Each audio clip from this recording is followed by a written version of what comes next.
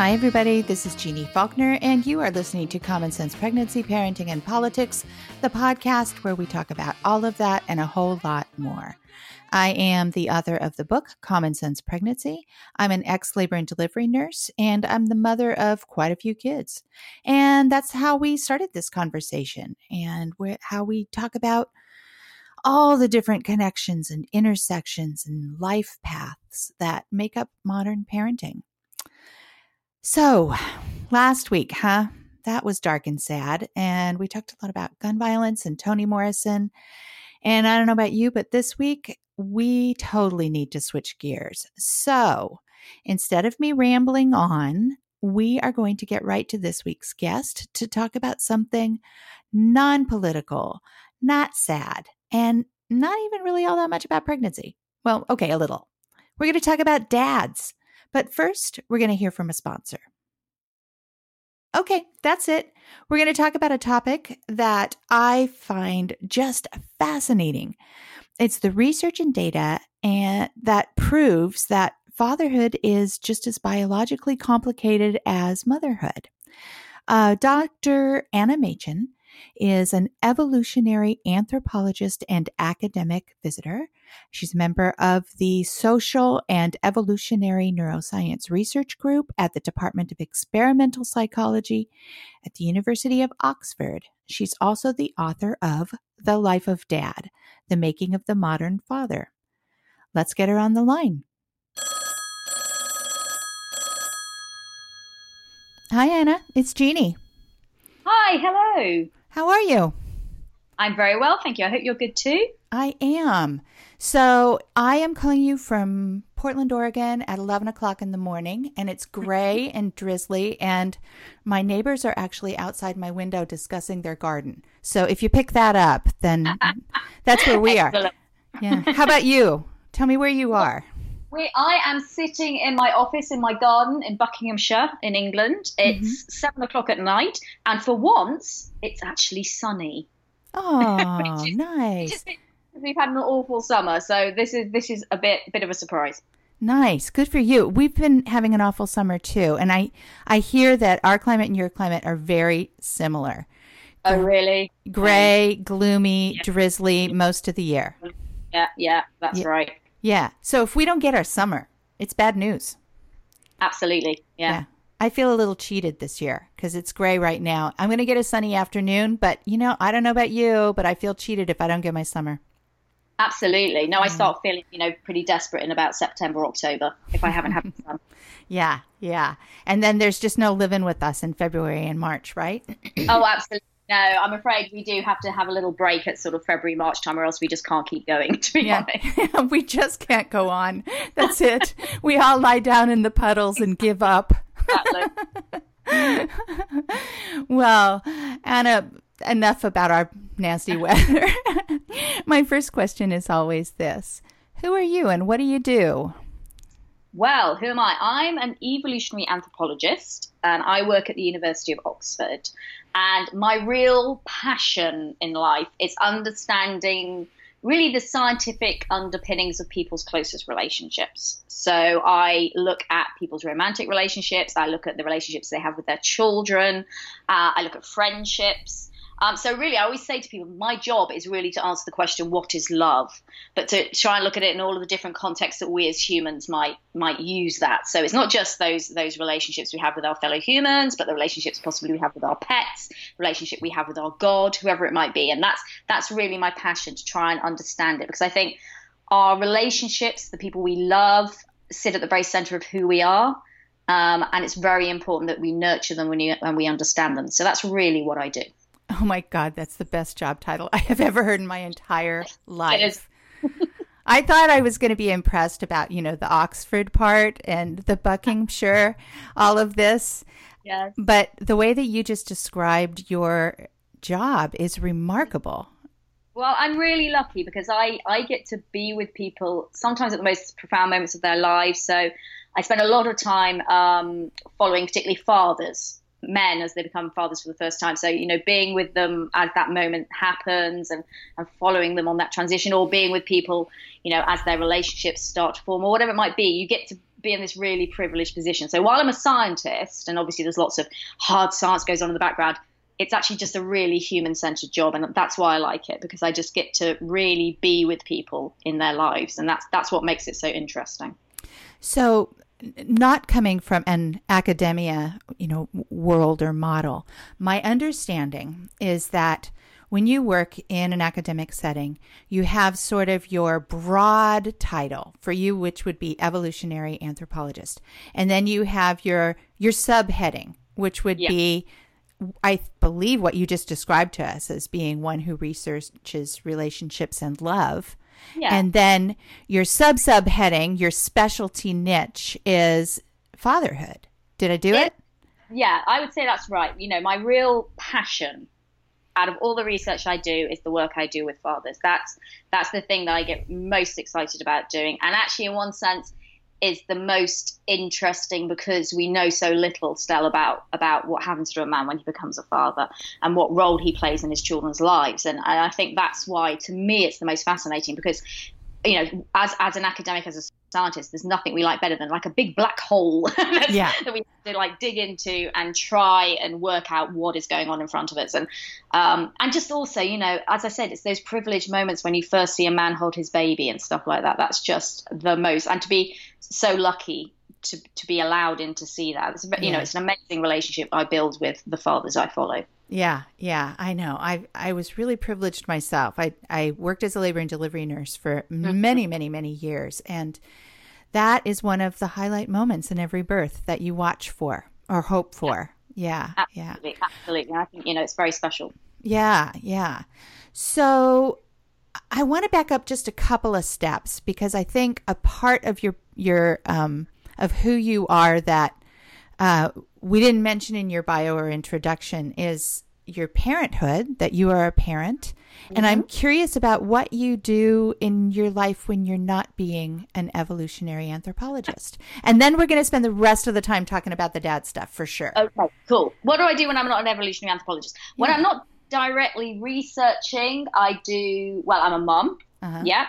I'm married. I have 2 daughters and a stepdaughter. So I spend a lot of time being a mum, and I'm very lucky with my job, because at Oxford while I do some research, I also do a lot of public engagement. So I spend a lot of time talking to the public, but that makes the job quite flexible, which means I also get to spend, a good amount of time with my own children, which is, my real joy in life. Mm-hmm. Sometimes it can be a bit tricky. You might know this as well, having in the field that you were in, that, you read all this stuff about how you should parent, or you write all this stuff about how you should parent, and then you do it yourself. And sometimes you find yourself falling off the off the route you're supposed to be on. So sometimes I spend my whole life thinking, oh, I can't believe I just said that.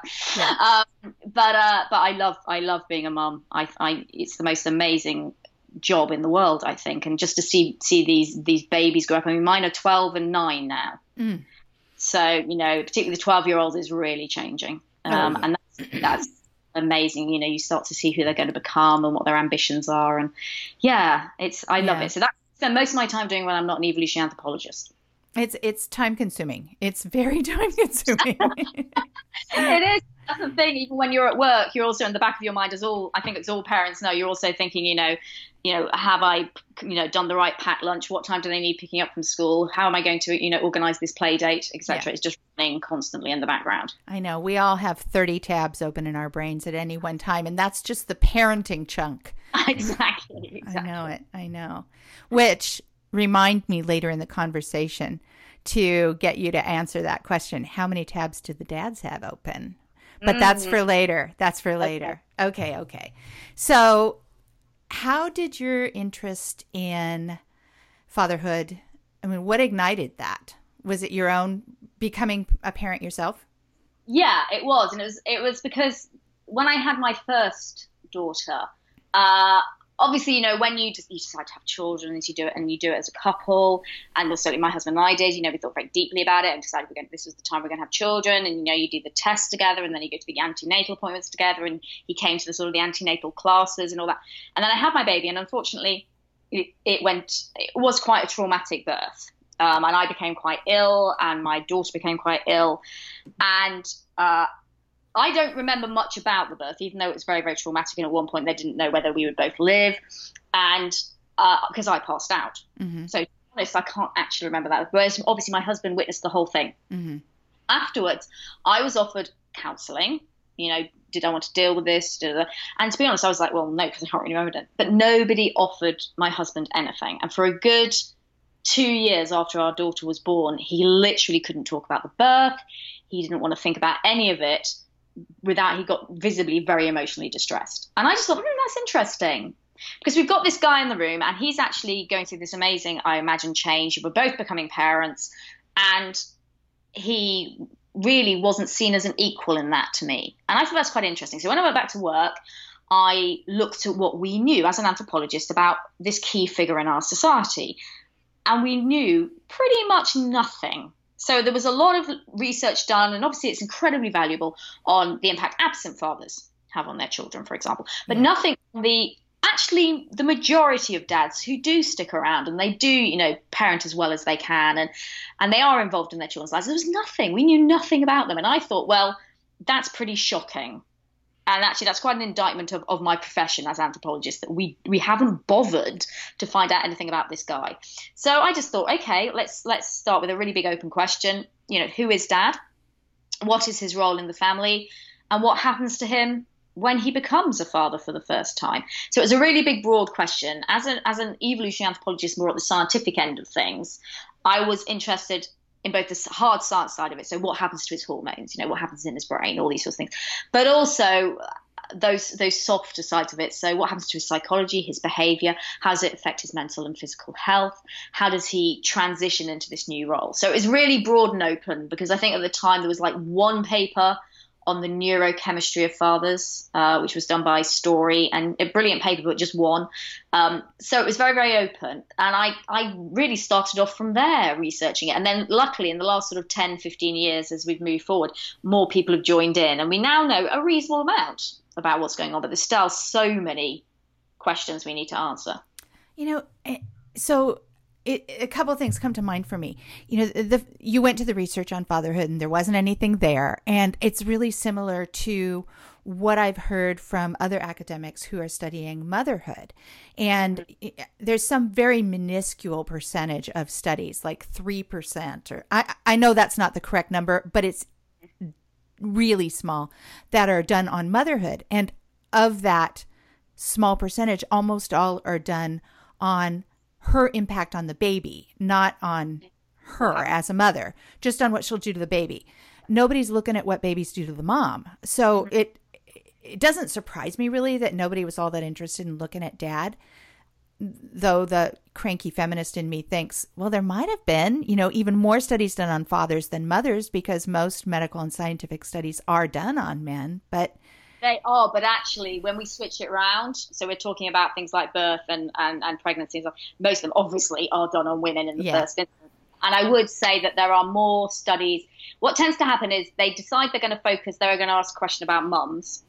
So, for example, what brain changes occur when you become parents. So, that study was done on women a good, I would say, 6 or 8 years before it was done on men. So it's only very recently been done on men. So there are, we understand the hormonal changes that happen to a woman when she becomes, and we've understood those for quite a number of years, whereas we've only understood that in men for, a short period of time. And I think the difference is I think there is a reasonable amount written on the psychology and transition of motherhood, whereas very little has been written on the transition of fathers. And I think I just wanted to rebalance things a little bit, because in our society, and I don't know whether this is reflected in the States as well, but certainly here in the UK, we kind of have quite a bad attitude to fathers. So we either brand them as being absent, or we brand them as being a bit useless.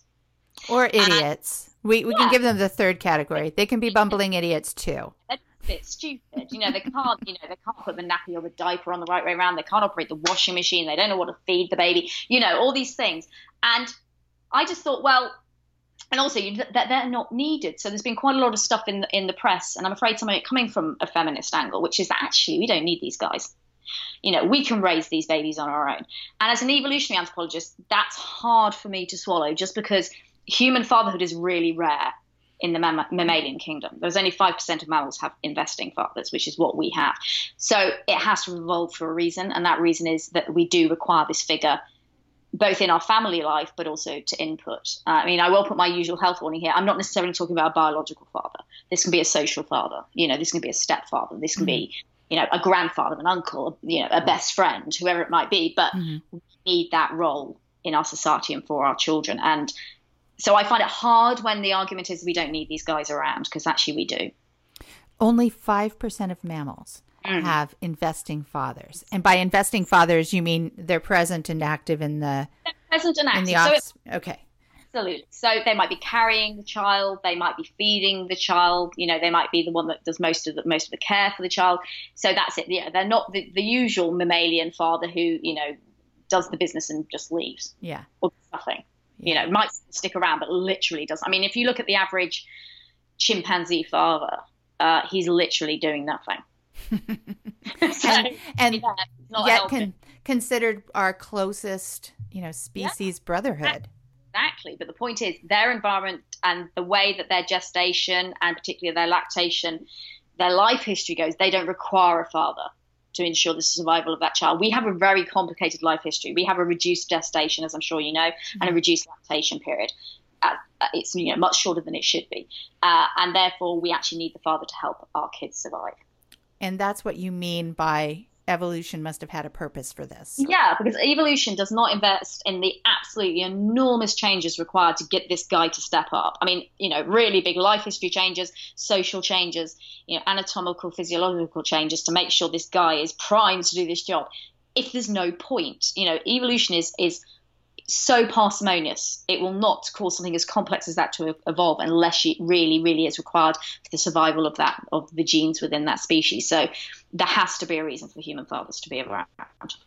So the feminist idea of we could do this without men in terms of the human species, I mean, other than, doing the business, as you said, we couldn't do it without them. No, we could not do it without them. No. Why not? It's really true to say that it takes a village to raise a child. Mm-hmm. Humans, mainly because humans, human babies, as we all know if we've had one, are, first of all, they're born what we call secondarily altricial. So what that means, very complicated term, but what it means is they're born before they should be. And the reason for that is because our brains are so massive. So our brains are 6 times bigger or more encephalized than they should be in a mammal of our size. So if we were going to let that baby stick around in that womb for as long as it needed to have the period of brain growth required, it wouldn't be able to be born because its head would not fit through the birth canal. So it has evolved that we have this very short gestation period, 9 months, and then we get born this very helpless baby who has a massive amount of brain development to go before it can even vaguely, move for itself, compared to a chimp baby, for example. And because of that, because they're very, very dependent, we need somebody to step in and help us do that, particularly because if you think in the environment in which we evolved, a woman was either pregnant or lactating all the time. So we end up with this kid who is weaned early because we have a reduced lactation period to enable her to become pregnant again so the species, the population can replace itself. So we have a reduced lactation length that has evolved. So we have this thing which nobody else has got. It's called a toddler, okay? Nobody else has a toddler, no species apart from us. And we have this thing called a toddler. Now, this toddler is not being breastfed anymore, but it can't process its own food. It can't look after itself. But she's already there, pregnant or lactating with another baby, which is hugely energetically draining. And in the environment in which we evolved, that was, a dangerous thing to try and do on your own. So at first, our female kin would have stepped in. It would have been the feminist girl power thing happening because same-sex cooperation always evolves before cross-sex because cross-sex cooperation is quite complicated. It takes a lot of brain power. So we always go for our own sex first. But about 500,000 years ago, our brains took another massive increase in size. And at that point, it was just not possible for female kin to help each other out to the extent that they could do it on their own without then actually risking their own children. So at that point, we had to look for somebody else, anybody else, and obviously the guy who is the most genetically related to that baby needs to step up, and that's the dad. And so that's why it evolved. It's a combination of having this enormous brain, having a period of quite accelerated brain growth after birth, particularly sort of the first 2 years, having this helpless toddler who literally can't do anything. So that is why we need fathers to step in. Now, obviously, human families come in lots of different ways, and that father figure, as I've said, doesn't necessarily need to be the biological father, but it is very, very practically impossible, particularly in the environment in which we evolved, for a woman to raise a child on her own. Can you imagine the conversations that took place in the cave or on the plains or wherever it was, where it's like, okay, guys, you have to step up. No, Yeah, really. Exactly. This is your moment. Yeah. But from, what I have learned about your research from your TED Talk and the article that we're going to talk about in a few minutes, you're explaining that some biochemical or biobehavioral events take place during pregnancy and early babyhood that makes dads step up. Is that accurate? Yeah. So the other thing we know about evolution is it's not good it doesn't leave things to chance. So it's not going to go, hey, okay, you need to step up, and I'm just going to leave you entirely on your own to do that. Yeah. Off you go. You're going to be great. And every guy said, okay, and did it. So what happens is, evolution has selected for us to give this guy a bit of a helping hand in the same way that mothers are given a helping hand. So that is the hormonal changes that men undergo. So, which, I outlined in that article. So things like the drop in testosterone, which occurs, we think, probably just after the baby is born. We see changes in the brain, which mean that we see increases in grey and white matter in areas of the brain linked to those really key parenting skills. So obviously there's the empathizing, there's the affection, the risk detection. But there's also things like planning ahead and problem solving and goal orientation and all these areas which are key for parenting. We see the same changes in mum, but they are reflected and mirrored in dad. So when we say that, fathering is learned, whereas mothering is instinctive. I mean, I, as a mother, can tell you right now that it wasn't instinctive when I first had my baby. That dichotomy isn't true. Both parents have been primed by evolution to be given a little bit of a leg up. Now, obviously, there's a hell of a lot you still have to learn as a parent, but those instincts, those affectionate, risk detecting, protecting instincts, are as equally primed in mum as in dad. So they're kind of at this level playing field, and then all the other stuff comes on top. Evolution doesn't leave dads just sort of drowning on their own. It has undertaken some neurological changes to help them. It's really remarkable. And I'm surprised that we didn't know this earlier than 10 years ago, especially since, my oldest kids are, 30 and 31 now. And there was a huge push back in the late 80s, early 90s for fathers to be very hands-on, very involved.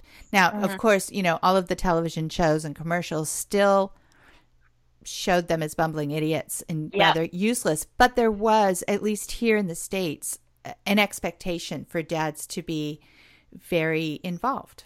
Absolutely. And I think it was the same here. It's the side of the new man, and he would be more sensitive, and he would be more engaged at home and all these kind of things. I don't know why it took so long. I don't know whether because, as you say, we still didn't know enough about motherhood, and in a way, because mothers go through pregnancy and they go through birth and they go through this massive physiological, behavioral experience, which is so there in front of you. In a way, we want to answer those questions first. Maybe that's it. And because we couldn't see dads physically changing as you were in the birthing room, you couldn't see anything happening to them. They're just kind of standing there. Maybe we just felt, well, okay, nothing is happening. It's not associated with this amazing upheaval. So I don't know why it took so long. Yeah. But, as an evolution anthropologist, I'm not surprised. And in a way, that's why I asked the question, because the first thing that came to mind was, well, as I said, evolution doesn't leave people hanging. It would have tried to have done something to make this successful. And it's just trying to find out what that was. So we connected over an article you wrote for the New York Times, and we referred to it a little bit here, but we ought to give it credit where credit is due. It was published back in June 13th, called How Men's Bodies Change When They Become Fathers. Yes. Hint, they don't just get dad bods, though, though they do. And I think it's partly because, they're the mother in their life is eating extra, and therefore so are they. So tired, everyone just eats cake, don't they? Let's face it. Yeah. We all changes in our bods, I think. Yeah. Yeah. Well, can I read just the first couple of paragraphs about it, and then let's kind of talk through some of those specific changes. Is that okay? Yeah, go for it. Okay. And this is what Anna wrote, listeners. As an anthropologist who studies human fatherhood at the University of Oxford, I've run up against a widespread and deeply ingrained belief among fathers that because their bodies haven't undergone the myriad biological changes associated with pregnancy, birth, and breastfeeding, they're not as biologically and psychologically primed for caretaking as women are. As a result, they feel less confident and question their abilities to parent. Will they be good parents? Will they bond with their babies? How will they know what to do? As my own personal and professional experiences dictate, the idea that fathers are biologically less prepared for parenthood is unlikely to be true. Scientists are just beginning to find that both men and women undergo hormonal and brain changes that herald this key transition in parents' life. In essence, being a dad is as biological a phenomenon as being a mom. Whoo! I love that. I love that you've got the science to back this up. Yeah. Let's talk about testosterone. So let's hear about testosterone. So testosterone is, as we all know, the hormone that makes a man a man. And when you are a single man and you're looking for your partner, having high testosterone is really great. So we know that men with high testosterone are more competitively successful in finding mates. They're more attractive to the opposite sex because testosterone gives them all those really strong masculine features. So, people with men with high testosterone tend to have what we call higher reproductive success. They are much more likely to go on and have lots of children. However, when you become a dad for the first time, we don't really want you looking to the outside world for another mate. We need you to look into the family. And testosterone is not going to help you do that. So this is known as the challenge hypothesis. How do we deal with this testosterone, which is actually now going to negatively impact our survival, our behavior, because we need to focus on our babies? And what happens is the testosterone drops. And in a way, it's surprising it took us such a long time to focus on this in humans, because actually if we look at any species, bird species, reptile species, mammalian species, where we have investing fathers, this drop in testosterone happens in all other investing species. So why would we be any different, to be honest? And it is true. We now know from endless populations, from hunter-gatherers in Africa to China to Canada to Britain to, Jamaica, that the same happens in humans, that when a man becomes a father for the first time, his testosterone drops. A study in the Philippines found on average by about a third, and it will not return to where it was originally. And that's really critical because we know that men who have lower testosterone are more sensitive fathers. They're much more alert to their child's needs. They're much more motivated to meet those needs, and they're much more empathetic. So it's really key that, some of that testosterone does go, because then you are going to be a much more sensitive and investing father. They don't need all of it. It's okay. Nope. It's fine. Because someone, if I say this in a talk, you can see the men go, oh my God, because I'm going to, there goes sort of emasculation. I'm no longer a man. But I say to them, okay, you get this drop. But yeah, first of all, you don't need it all, really. And actually I think from an evolutionary point of view, the most male thing you can do is have a baby. But we also know that if you drop your testosterone tends to limit the effect of oxytocin and dopamine, both of which are really important when we bond. Mm-hmm. So if you drop testosterone, the impact of oxytocin and dopamine on you is heightened. So actually you get a much stronger bond with your baby, and you get a much bigger neurochemical reward when you interact with your baby. So actually it's really good that testosterone has gone. It's a fair exchange of hormones. You think it's a fair exchange. Some men would probably disagree, but I think it is. So let's talk about the brain changes that happen. Yeah, so we've known for, as I said at the beginning, quite a few years that women undergo these brain changes, and that's unsurprising. The brain is, again, being primed to be particularly good at parenting. So we see changes in the very core of the brain, which is where your unconscious brain sits, where your emotions are. So we see increases in grey and white matter linked to the areas of the brain associated with affection, so affectionate, caring, nurturing behaviours, but also the area associated with risk, and that's the amygdala. So being able to spot whether there's a risk on the horizon for your baby. So we see increases there. So a parent becomes better at those key instinctive parenting behaviours. But also, obviously, a lot of being a human parent is actually quite conscious, what we would call cognitive behavior. So actually you're consciously thinking about, how do I do this? How am I going to be a better parent? And we see increases in grey and white matter, again, in areas of the brain associated with empathizing. So that's the ability to know your child's sort of emotional and practical state and what they need from you, but also related to planning and problem solving, and also goal orientation, which is actually really important because you need to focus on your baby exclusively and not be distracted by other things that are going on, are going on at the same time. And you also need to be able to prioritize your baby's needs. So, I think we all know as parents, sometimes you can be thrown at like 4 things your baby needs at that one moment. It's got a dirty diaper. It's about to, eat something really inappropriate. It's screaming about something else. And you've got to go, okay, which one am I going to do first? Which is the most vital thing? And I'm going to focus on that. And so the changes in the brain allow that to happen. But what's really interesting is those have been duplicated in studies that we see amongst men now. So men get exactly the same brain changes. That's fascinating to me. I love it. Yeah, brilliant. And I like that you talk about in the article that different parts of the brain light up, but that they're different for moms and dads. Can you explain that a little bit more? Yeah. So again, evolution, as I said at the beginning, is parsimonious. So it's not going to cause 2 people to evolve the same role if it's not necessary. If it's not necessary for 2 people to do exactly the same thing, then we're not going to waste our energy doing that. So what's happened is when we look at the brain of a dad and a mum, when they're, for example, viewing videos of their child or thinking about their child, we see some synchrony. So, for example, the areas related, as I've said, to affection and particularly empathizing, they're both firing off really happily in mum and dad's brains at about the same frequency. However, there are other areas of the brains where the peaks in activation are different. So for a mum, that real peak in activation is in the core of the brain. That's the affection, nurturing, risk detection bit of the brain. And it's really, firing off on all cylinders there. Whereas when we look at dad, yes, he has some activation in that bit, but that's not where the peak activation is. The peak activation is actually in the neocortex, which is the folded outer area of your brain where your conscious brain sits. And in particular, the areas associated with sort of social cognition and pushing your child's physical and mental developmental boundaries. And that difference reflects the slight differences we see in the roles that parents have. So I've looked at dads all the way around the world, and whilst they achieve their jobs in lots of different ways, depending on the environment they're in, they all share one thing, and they all share the belief and the drive that a major part of their role is to introduce their child to the wider world.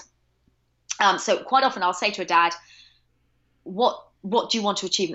How do you want your child to be in the future? And the number of times they will say to me, I want my child to be a functioning good member of society.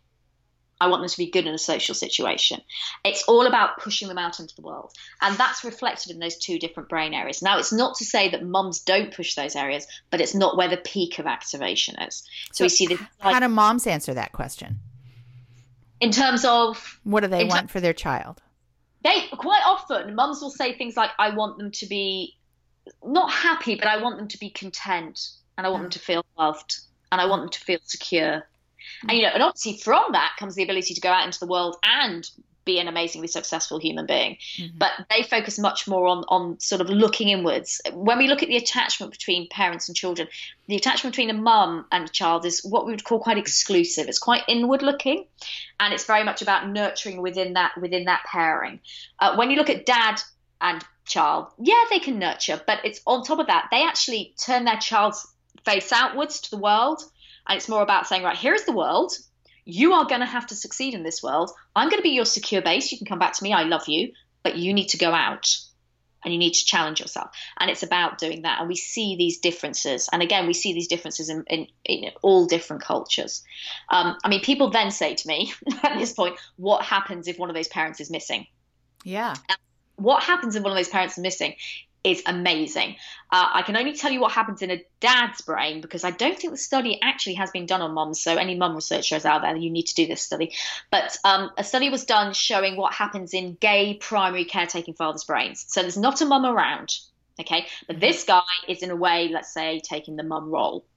And what happens is when we look at his brain when he's interacting with his child, both areas of the brain fire off at peak intensity. So we have what we call mum's area in the brain, in the center, firing off, that's him doing that nurturing role. Mm-hmm. But then his dad bit is still firing off on the outside bit. But what's even more amazing is there's a new neural connection between them, so they can talk to each other. So do both parents get that in a gay couple? Would both? Nobody's looked at the secondary parent yet, which is a real shame. It would be really interesting. So this was a study actually looking at primary caretaking parents. And so what they did was they looked at mums and they looked at dads. And in that case, that was for whatever reason, they chose gay fathers. I think maybe because it was easier to find a primary caretaking gay father. And that's what they looked at. It would be really interesting to know, again, what's going on with the other parent. It would also be fascinating to find out what happens in the brain of a single mother. Yeah. Because obviously, but I would predict that a similar things happens because the human brain is amazingly plastic. And whilst I study what generally happens in a sort of heterosexual mum-dad situation, though I have looked a bit at gay fathers. That's just what happens there. Something else happens. So it's not the case that I ever would argue absolutely need this, father, or absolutely need a mother. What you need is an adult who fulfills these roles for a child and has that secure attachment, which is all important. And so if they're on their own with this child, you're saying that the brain figures that out and makes up for it. Yeah. And whether it's partly to do with the conscious drive of that parent to go, okay, I really need to fulfill both roles. Yeah. Because there's a lot of learning involved. It may be that plays a role, that you sit and you go, right. And my work with gay fathers has shown that a lot of conscious contemplating goes on about roles. So I will say, some gay couples very much go down what we call the traditional role. And one will say, I'm the mum and I'm the dad. Mm. But others will really mix it up. And one of them said to me, with all the problems that you can have being a gay couple having a child, one of the great joys is you're not restricted by gender. So people aren't going, well, mums have to do this and dads have to do this. And then you get to pick your role. Yeah. And you can really mix it up and do a little bit of mum, a little bit of dad. And that's, I think that's one of the great joys of being a gay parent. And I think, having raised so many kids myself, that so much of our role as a parent just comes from what life throws at you. So I imagine that, if you're a single parent, it may not actually be a conscious decision that you're going to play both roles, but life is happening to your kid and there's no pass off. So you just have to adjust. Exactly. And it's instinctive. But what's amazing is the human brain then changes to try and support you as much as it possibly can in achieving that role, and still, giving as good a developmental environment as you possibly can to your child. Oh my God, humans are amazing. That's the thing about humans is as an anthropologist, and as anthropologists, we kind of study them just like any other species, So I began in primatology. I used to study monkeys, and in a way, you study humans in the same way, but they are awe-inspiring just because of the huge complexity of their brain and their huge ability to kind of not evolve in front of you, because that's the wrong term, but change in front of you and adapt in front of you. It's amazing. It is amazing. Yeah. Well, we don't get to talk for very much longer, but before we do our wrap-up questions, I want to talk about your book. Tell me about it. Mm-hmm. So I decided that I needed to write all this down. Yeah. Because my great big thing I have about my work is I don't want to be one of those academics who sits in their ivory tower and just kind of stares at their navel. I wanted to be somebody who your work has actual outcomes for real people, and this work certainly does. So I decided it needed to be written down in an accessible way that new dads, new parents, or people reflecting on the relationship they had with their dad, or how they were a dad maybe 20 or 30 years ago, could understand what was going on. So I wrote The Life of Dad, which is the making of the modern father.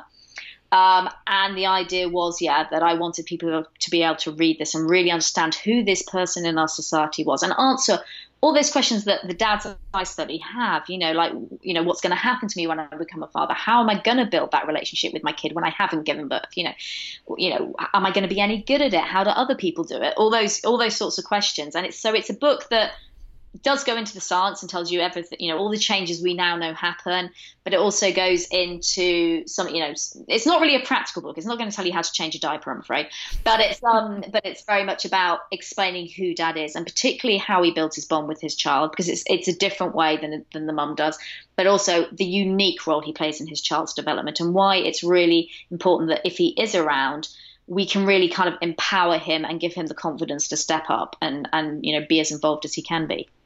I often think, from the get-go, we disempower fathers, and we reinforce the role that they are not as capable as mothers. You know, even in the delivery room where we'll hand the baby to the father and say, now don't drop that baby. Be careful there. Watch your head. Come on. Yeah. Which he's not going to do that. No. Why do we do that right from the very minute?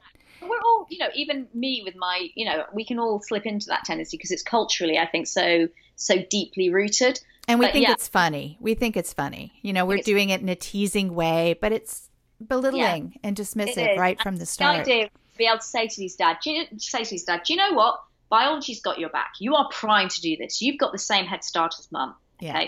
You can do this. And then if you do it, wow. First of all, look at the amazing relationship you're going to build with your baby, which is going to be amazing just for you and for your baby. But also look at the unique thing. You're not a duplicate of mum.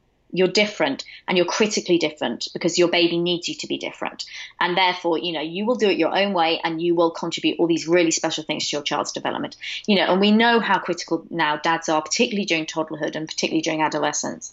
They have a real role to play. So it's about telling them about that. And as you said, empowering them, you know, giving them putting them on the pedestal a little bit next to mum and saying, right, you've got this and you can do this. Yeah. Yeah.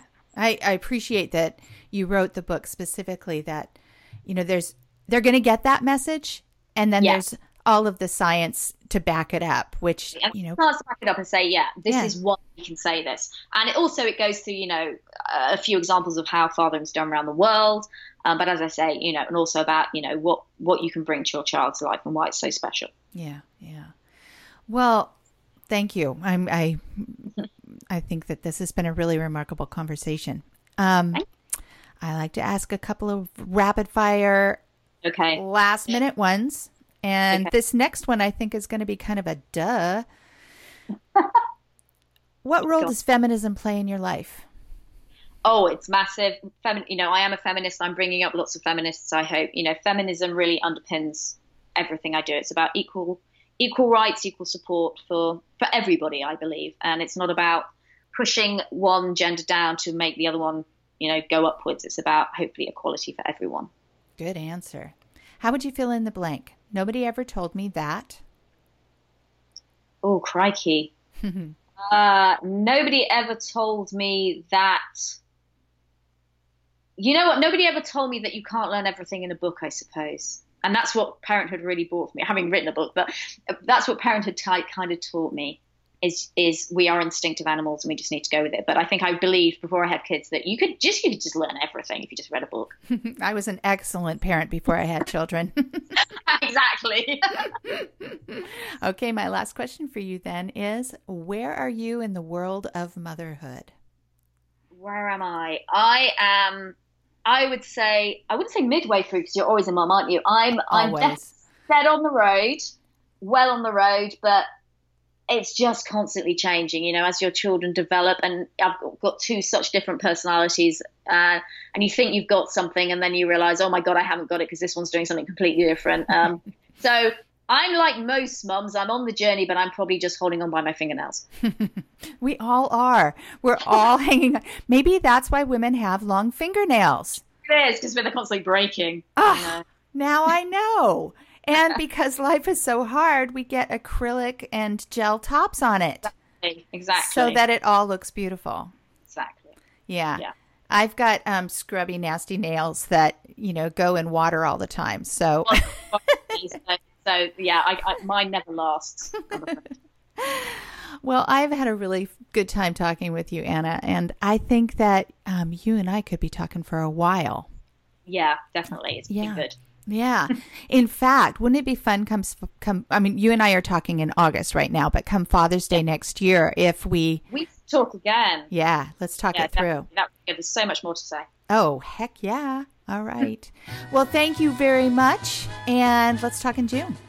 Thank you very much. Okay. Bye. Bye. Mama said there'll be days like this. There'll be days like this. Mama said. Mama said. Mama said. Mama said. Okay, folks, that's it for this week.